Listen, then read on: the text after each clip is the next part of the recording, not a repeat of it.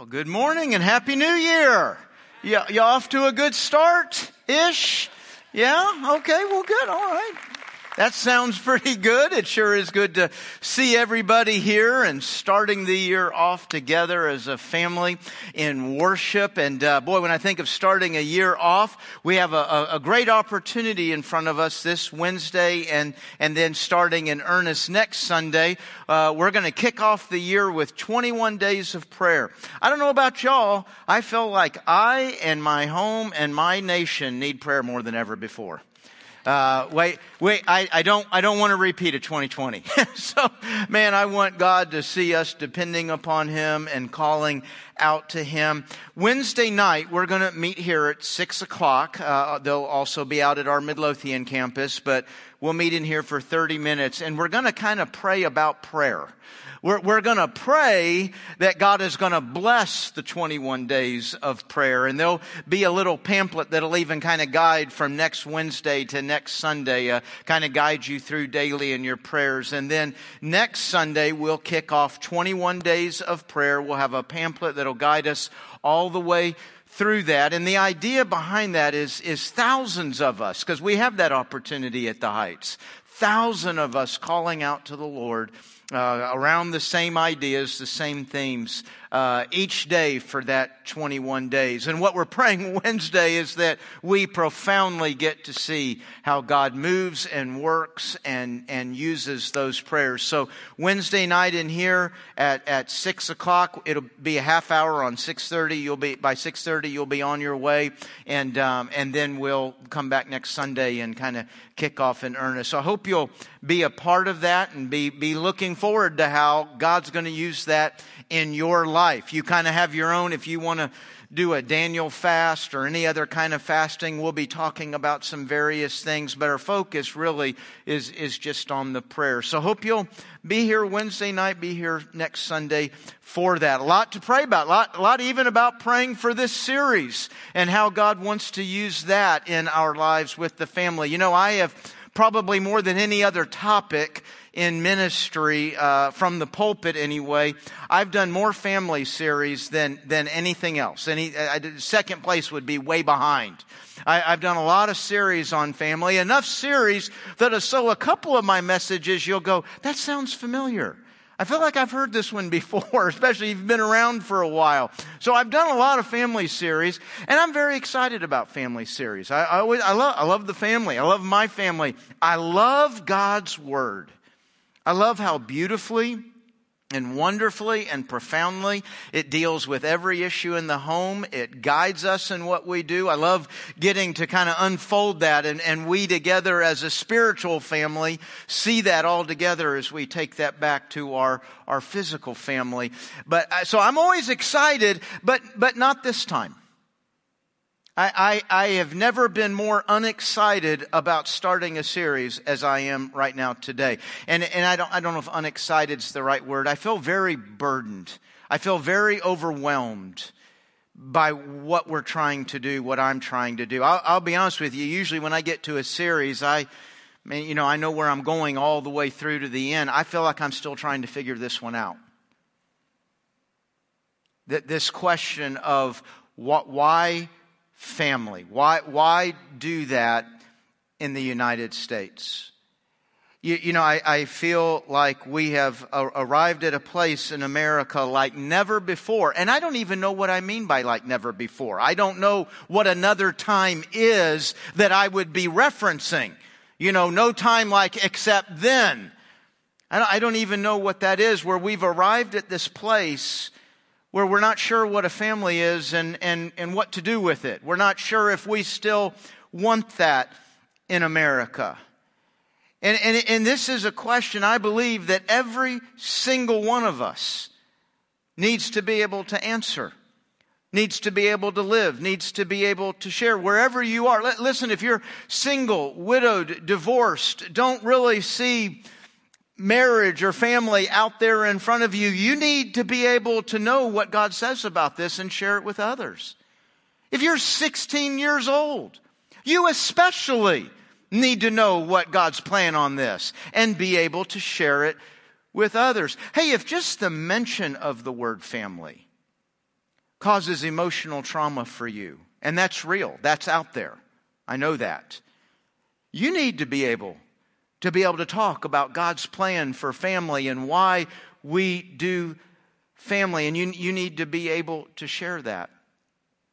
It's amazing that we have arrived at this place where we're so against the family. Now that sounds like a statement a Christian pastor would make. You know, we Christians, sometimes we get a little persecution mentality going, right? The whole world's against us. They're attacking this. They're attacking that. And, it's us against the world. And I think sometimes we get a little carried away.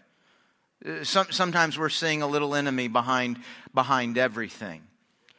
But I don't think that's the case here. You say, well, when you say, America's against the family, America is not for the family, what are you referring to? What are you pointing to? I could point to 100 different things and didn't even know that this past Friday would provide a great example for that.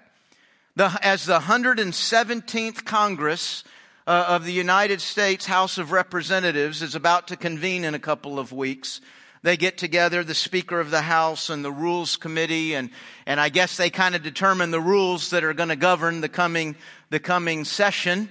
And I guess some of those rules, I don't know, I'm going to show my lack of poli-sci here, but I don't know if that's just rules about this coming session or rules we want to govern us from here on out. But they're putting that list of rules together. It hadn't been voted on, hadn't been approved yet. But in the rules being floated, they want to, and this isn't about the nation, it's just what governs the House. What they can do, what they can't do, what will be in certain language, what will be in writing. And the United States House of Representatives wants to ban the word father, mother, son, and daughter because they're offensive. And they're insensitive words. I think I could just stop right there and say that America's growing increasingly against the family. A lot of you in here, and I'm not saying this as a point of anything, it's just a reality. You don't have a clue what your kids are watching on social media, on YouTube, and a host of other things. But I can assure you this, 100% of what they are watching is daily promoting something that is entirely in opposition to what you call family.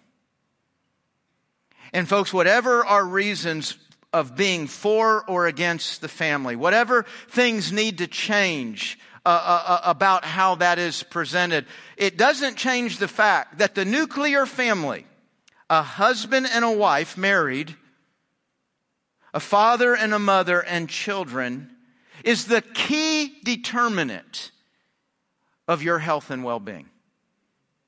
Second place is so far behind. There is nothing more that governs your health and well-being than being inside that model. You say, what do you mean my health and well-being? About everything sociology measures. Poverty, addiction, abuse, education, development. I mean, we can go on and on and on. Everything sociology measures, your numbers shoot through the roof if you're coming out of that model of a nuclear family. The moment you get outside of a nuclear family, and you know what? Sometimes we have to get outside of a nuclear family. Sometimes we're not left with an option. Sometimes we have to take on an alternative. But when you take on that alternative, it's difficult. And more negative numbers become a reality. There's nothing better than the design of the nuclear family. And yet here we are asking, why family? Why would we have to defend that? Why would we have to answer that question? I think there's a lot of reasons. I don't think there's one. I think there's a number of reasons that we are where we are. Maybe a more positive one is I think America on whole is kind. Not always, right? Not every single person, not every single situation, but as a whole, we're kind. As a whole, none of us really wants to see somebody being picked on. None of us really wants to see somebody being left out. None of us really wants to see somebody being shamed or a big group of people all shaming some person. I don't want that for anybody. We don't want to see that. And so because of that, we don't want to tell the truth about family. Matter of fact, we've become afraid to tell the truth about family. We don't want to talk about the overwhelming, devastating effects of divorce on an individual, on a family, and on an entire nation, all measurable. That's not opinions, that's all measurable. We don't want to talk about that because it feels like then we'd be pointing at a divorced person and saying, this is your fault. You did this. Look how bad you are. Look what you did. Well, I don't want to, that's not what I meant. That's not what I'm saying. And I don't know how to say it, so you know what I say? Nothing. I don't want to talk about the importance of a mom and a dad in the life of a child because that just becomes too overwhelming to the already overwhelmed, heaped under guilt, single parent that is doing all that they can. And so we just say nothing. We're not going to address gender equality and gender confusion and our total inability to even define a gender because I might sound like I'm judging or condemning somebody that's struggling or living in that realm. And so we say nothing. Instead of maybe figuring out, is there a balance between the truth and being sensitive? Because we have lots of generations now. The generations are piling up of hearing nothing about the importance of the design of the nuclear family. I actually believe that there is some good that has come from this sensitivity, this respect. I don't know that the church has always done a good job at that. I think we can go back to places, and I wasn't a pastor then. I'm not even this old, so don't put me back there. But I think if you go back to the church of the 40s, the 50s, the 60s, the 70s, I don't know that the church was always very good at dealing with some of the situations in people's lives. Hey, folks, home can be hard. And a fallen world, a broken world, hits the hardest in the home. Leaves the biggest mark in the home. And people would come out of that home and come wandering into a church, and sometimes that's where they felt the most left out.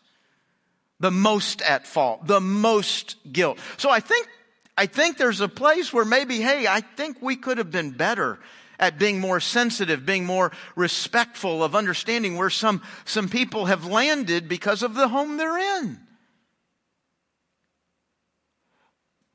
But being sensitive and being respectful doesn't mean saying nothing at all. Being sensitive and respectful doesn't mean we just stop saying the truth.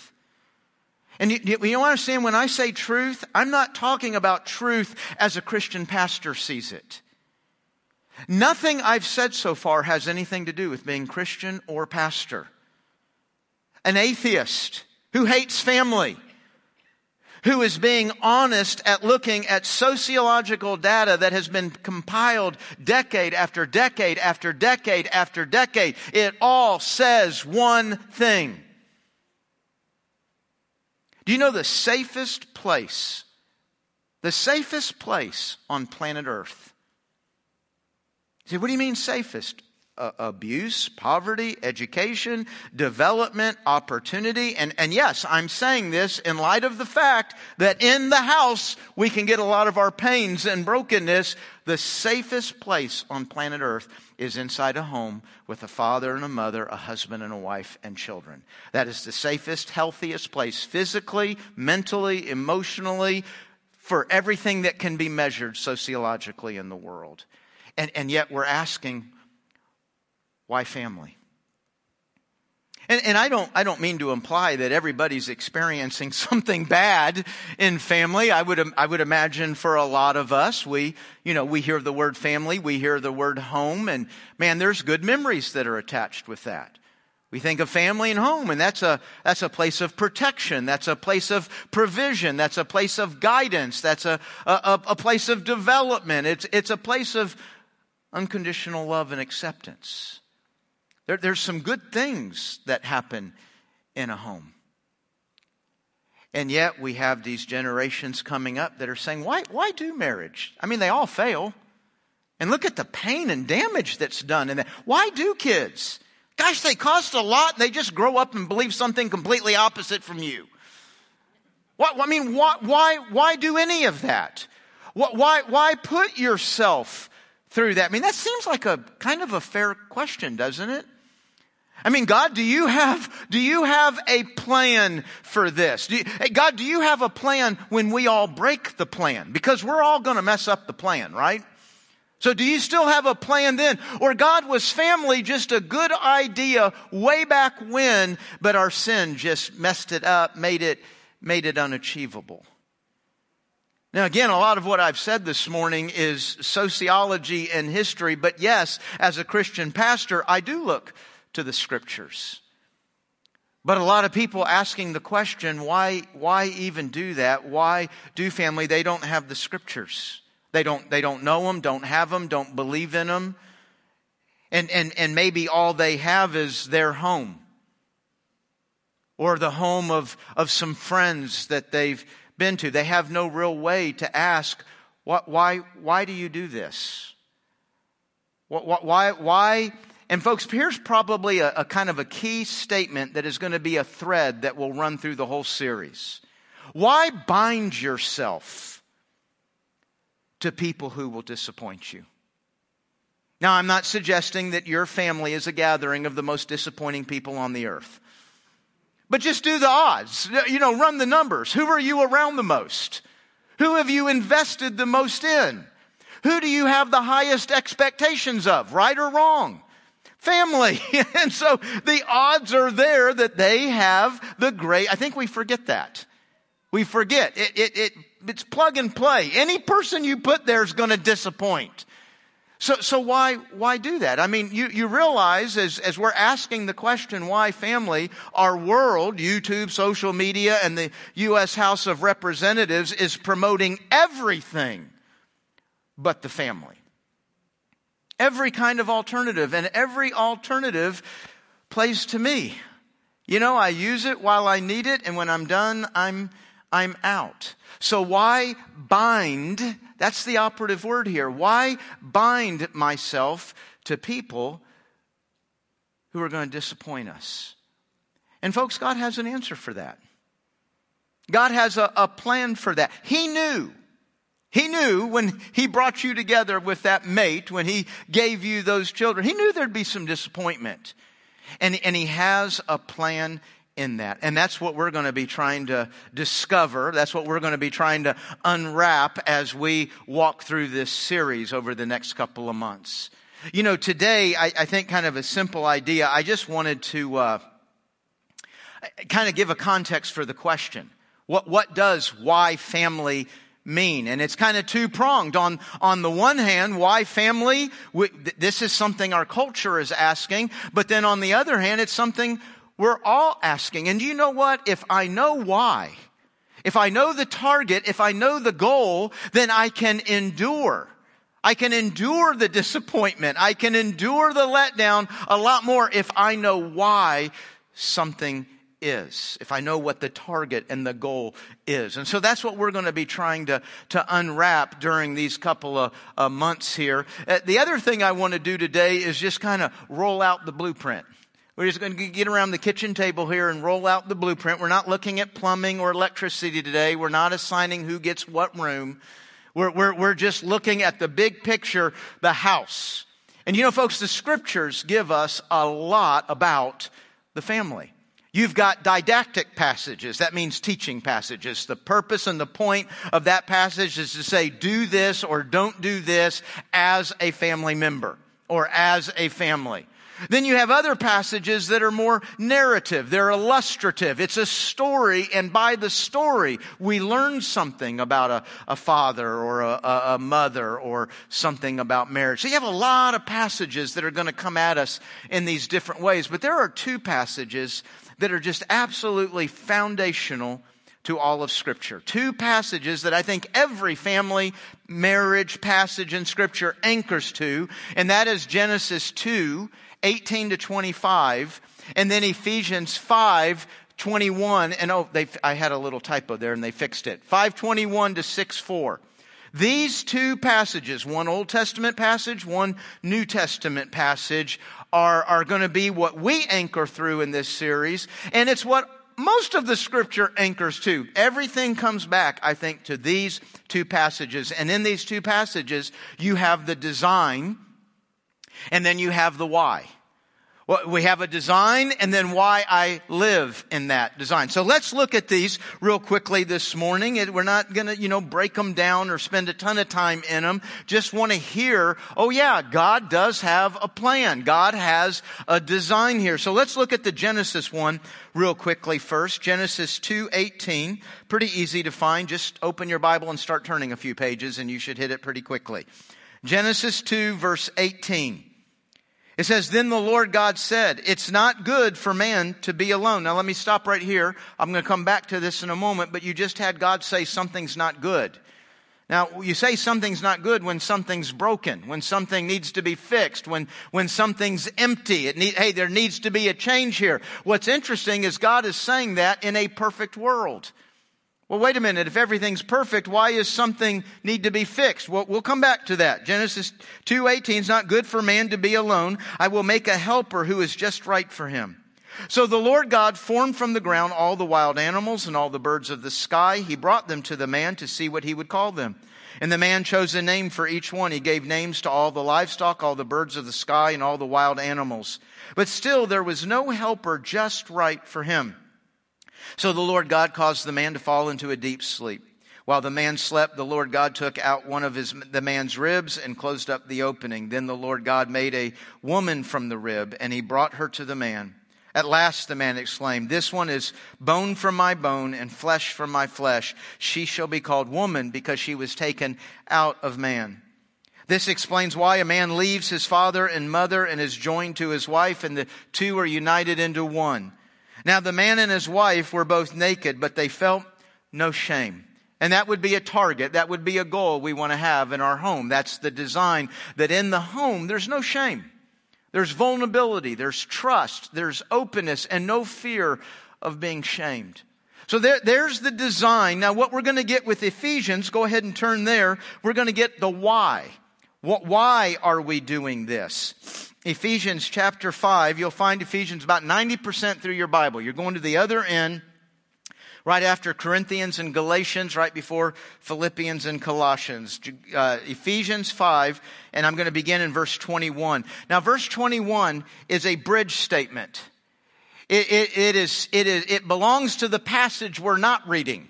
It belongs to the passage that comes before it. And yet it's a bridge. It's bringing us into the next passage. And in that passage, in that verse 5:21, we have a bad word. Submit. Submit. There's people who've literally rejected the Bible and rejected the Christian faith simply over the idea that Christianity calls wives to submit to their husbands. Well, I mean, what a Neanderthal idea. What a backwards idea. I mean, that all by itself almost disqualifies all of Scripture. I always find it interesting that women do not enjoy equality or freedom anywhere on planet Earth except where Christianity has significantly touched. If we have a Bible and we have a spirit that wants to enslave women, that wants to make them beholden to men, it's interesting that they don't have freedom and equality anywhere but where this book has lived profoundly. So, interesting thought there. But let's understand what submit is about. In 5:18, we are given the command to be filled with the Spirit. Filled means controlled. I'm to be controlled by the Holy Spirit. And then it gives me some pictures, some ideas of what will be going on in my life when I am filled with the Spirit. Because how do I know? I mean, I asked the Lord this morning, hey, fill me, Lord, with the Holy Spirit. And I look around, I guess I am. I don't know. How do I know, Lord, if I'm filled with the Holy Spirit? Well, verse 19, 20, 21 start to give you, hey, here's what's happening in your life. Here's what's coming out of your life when the Spirit's in control. And you get to verse 21 and you will find your life submissive. Remember I said last week, this is a key character quality of the Christian life. And this, verse 18 to 21, is talking about the spiritual family. When the Spirit is in control of my life, when I come in here, I'm going to be submissive to you. That means I'm yielding to you. I want to see the good of you. I want to see your needs served, your needs met. I'm thinking about who you are and what you want. I submit. I set aside what I'm thinking and feeling. I set aside what I want for the moment to serve you, to submit to what's going on in your life. That's how we live in a spiritual family. And I feel like almost like the Holy Spirit said, hey, listen, why we're talking about submit and the spiritual family, let's cross a bridge now and go back home to our biological family. Let's go to our biological, our physical family. We just talked about the spiritual family, but let's go to our home now and let's apply the word submit, not just to wives, but to every member of the house. Here's what submission will look like for wives. Here's what submission will look like for husbands. Here's what submission will look like for children. Here's what submission will look like for parents. All of a sudden now the passage kind of takes on a whole new flavor. Now, one of the reasons we think this is just about wives is because they get that word. Let me go ahead and read that. And further submit to one another out of reverence for Christ. Who are we doing this for? For Christ. We don't submit to one another because we deserve it. We don't submit to one another because we trust we won't be taken advantage of. We don't submit to one another because good's always going to come out. No, we submit to one another out of reverence for Him. I'm serving Him. I'm serving Christ when I do this. Okay, so what does that look like for a wife? Verse 22. For wives, this means submit to your husbands as to the Lord. For a husband is the head of his wife as Christ is the head of the church. He is the Savior of the body, the church. As the church submits to Christ, so you wives should submit to your husbands in everything. That last little line there is kind of key. Just as the church does this, wives, I want you to do this. What I kind of see happening here is the Holy Spirit is saying, okay, ladies, here's what I want to do. I want to give you this word submit that I just gave to the entire body of Christ. And I want you to take on the responsibility of modeling this character quality in your home so that everybody wants it. So that everybody understands how to live it. And you will do that in your relationship with your husband. Yes, I know that's going to be hard. So let's just make this about you and me.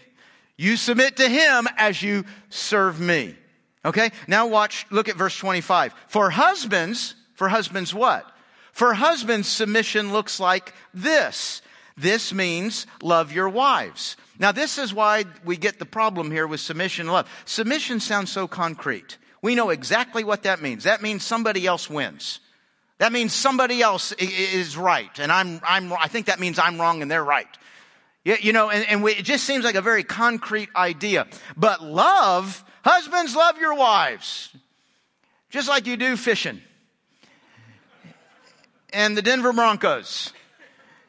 And whatever. You know, I mean, love is just it's not a concrete word, is it?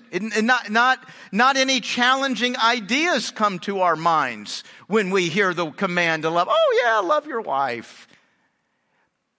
So God goes ahead and kind of fleshes out what He's talking about when He says love your wife.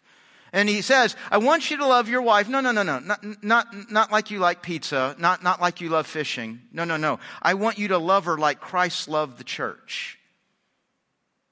Now what Christ did is with His heart and His mind, and I'm using this more in our terms than I would His, He studied the church till He knew absolutely perfectly what I'm going to say her, but her is our. He studied the church till He knew what her need was, and then He gave His life to meet that need.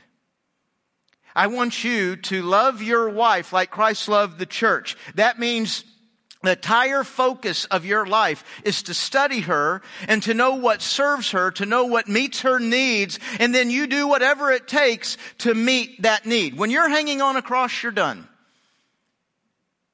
Don't stop until it costs you everything. Well, could I just go fishing? You know, there's no big winner here in this passage, right? The challenge is equally spread for all of us. Wives, submit to your husbands. Husbands, you serve her until it costs you your life. Let me go ahead and read it. To make her holy and clean, washed by the cleansing of God's word. He did this to present her to himself as a glorious church without spot or wrinkle or any blemish. Instead, she will be holy and without fault. You know what Jesus' love did for me? It made me beautiful in the eyes of God. His love for me made me beautiful. And the scripture just said, husbands, your love for your wife should make her beautiful. You know, if your wife's gotten a little bit ugly to you, that might be your love that did that. In the same way, husbands ought to love their wives as they love their own bodies. For a man who loves his wife actually shows love for himself. Listen, you're serving yourself when you serve her. Take care of her, you're taking care of you. Everybody wins here. No one hates his own body, but he feeds it and cares for it, just as Christ cares for the church. And we are members of his body. As the scripture says, it's taking us back to Genesis 2. A man leaves his father and mother and is joined to his wife, and the two are united into one. This is a great mystery, but it's an illustration of the way Christ and the church are one. Oh, wait a minute. Wow. I thought I was getting married just for my happiness. And the moment you're not making me happy, well, then it's time for a new marriage. No, I'm not getting married to be happy. I'm getting married so that my marriage is an illustration of Christ and the church. And so that a watching world is literally my marriage is to attract the world to the beauty of God's word and God's love. I wonder how many people walked down an aisle this past Saturday without a clue. No concept of this at all. Now, does it matter? Every single time. Anytime you use anything outside of what it's designed for, you greatly increase the odds you break it. When you use something for what it's designed for, when you use something inside of its purpose, probably find life a little bit more efficient and a lot more pleasurable. Our purpose is right here. We're gonna get into this later. This is a great mystery, but it's an illustration of the way Christ and the church are one. So again, I say, each man must love his wife as he loves himself, and the wife must respect her husband. Boy, we're gonna get really serious about this passage in a couple weeks. Chapter 6, children. This is what submission looks like for you. Obey your parents because you belong to the Lord. Not obey your parents because they're the smartest people in the world. Not obey your parents because they're always right. Not obey your parents because it always turns out good. No, you do this for the Lord. Do you notice every role in the family is directed? Here's what you're doing to the Lord. See, you and I get focused on the other, and what do? We're constantly evaluating our deservedness, whether you're making me happy. Hey, I'm doing my part. Are you doing your part? You see, we're constant, and wait a minute, you're not, God's saying, hey, I didn't ask you to do this for any of that. You do this as unto me. This is about you and me that you're doing this. Children, obey your parents because you belong to the Lord, for this is the right thing to do. Honor your father and mother. This is the first commandment with a promise. If you honor your father and mother, things will go well for you and you will have a long life on the earth. We're going to understand that promise and how that works. Verse 4, fathers. And fathers is being used here as a governmental head in a governmental sense. In other words, it includes fathers, mothers. You could put parents there. Parents, do not provoke your children to anger. You know, a parent really is the original bully position, isn't it? I'm not a towering figure of a person here, but over a 4-year-old, I'm pretty big. A parent got the size, they got the money, they got the house, they got the keys, they got everything. The child's got nothing. And so I can make them do whatever I want. It really is the original bully position. It's amazing how much of our parenting, too, is done out of the mood we're in that day. And how's a child supposed to figure that out? How's a child supposed to understand the target of this big bully? And so God says, hey, listen, I know you've got the size. I know you've got the money. I know you've got the power. No, don't do that. That just angers. That just provokes. I want you to bring them up with discipline and instruction that comes from the Lord. Don't let your mood that morning decide what the rules are for that day. Let my instruction always be the guide. So what am I submitting to as a parent? I'm submitting to my position as the biggest one in the house. I'm submitting to that child. I have the size. I have the money. No. It's not about that. It's not about winning. It's not about getting away. It's not about getting peace and quiet. It's about training and raising the child in the Lord. And I'm going to submit to what the goal is here in this moment. So, man, there's a lot here, isn't there? I mean, we've got a design in Genesis. I love that God says, hey, there's a need here. Now, it's a perfect world. Adam is living, and I don't mean perfect world as in some kind of poetic way. Oh, it's just the perfect place. No, it's perfect. Adam is in a perfect relationship with God, a perfect relationship with the environment, a perfect relationship with the animals. Everything is perfect, and yet God points to a need. So the need isn't the product of something broken. The need isn't the product of something empty or missing. The need is a product of the design. Family's not a product of sin. Family isn't an idea we came up with because at one time that used to be a safe way to live. No, family is a part of the design. God designed us to be in relationship. We got all kinds of relationships. And the world now affords me the opportunity to have all kinds of relationships I don't even have to be bound to. But I'm designed, I am literally served by being in relationships that are devoted, that are committed. There is a binding there. And so God, that's the design that God has. He is the Holy Trinity, shows us a relational God. And so in that, I learn about relationship. Now, all my relationships can do that, but none like the relationships of the home. And that's where we now kind of segue into Ephesians 5, and we have all of that. Why? Do you know what the home gives me? My best opportunity to learn about Jesus and how He loves me, and then to exercise being like Jesus and loving like Jesus. Now, do I have to do that with all relationships? Sure I do. I have, from the enemy to the stranger, of course, co-workers and neighbors I have to learn about Jesus in those relationships, love like Jesus in those relationships. But some of y'all, when I'm practicing being like Jesus, it is painful. And every now and then you just wear me out and I think, I'm done being like Jesus here. I'm going home. Right? Do you know what my home is? It's just a handful of people, a mate, some kids. It's a handful of people where I don't get a break from being like Jesus. What? Never a break? Why can't I ever get a break from practicing being like Jesus? Because Jesus never gets a break from being Jesus. How do I really know my Savior? How do I really understand how He loves me without an opportunity to be in a place?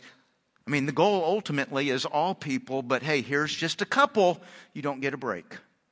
You got to love, you got to serve, and you got to forgive day in and day out. Yeah, but they're not doing it for me. Oh, so you now know what it's like to be me.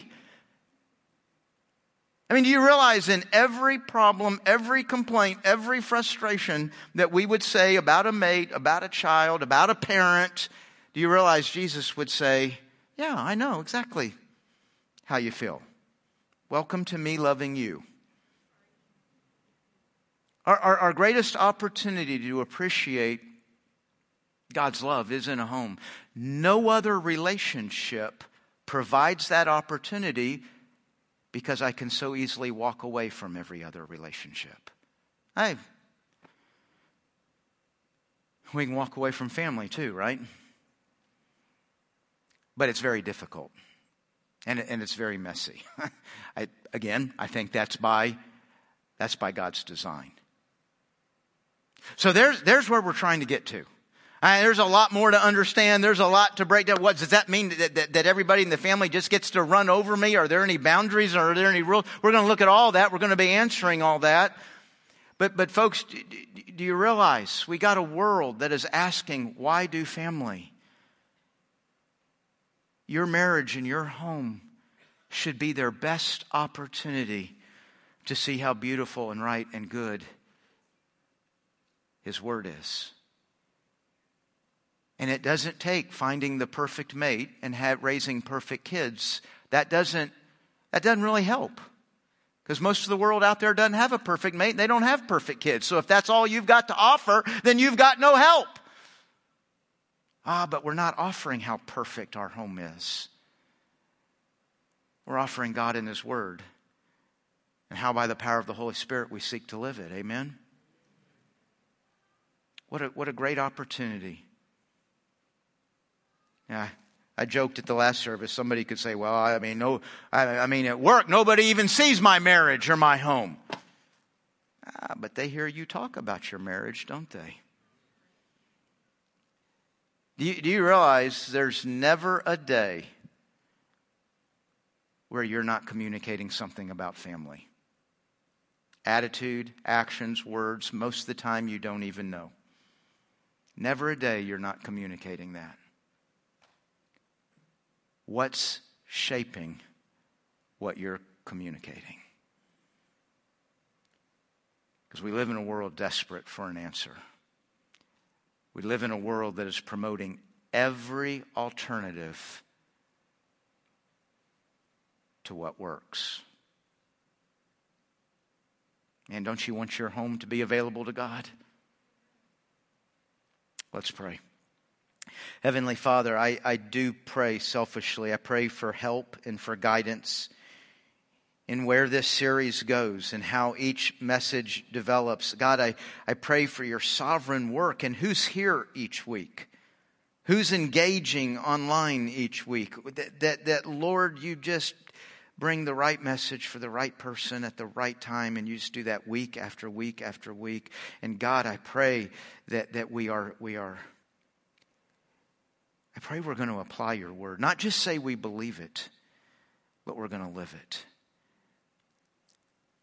Lord, I pray my goal, I pray our goal in this is not to win a Twitter war.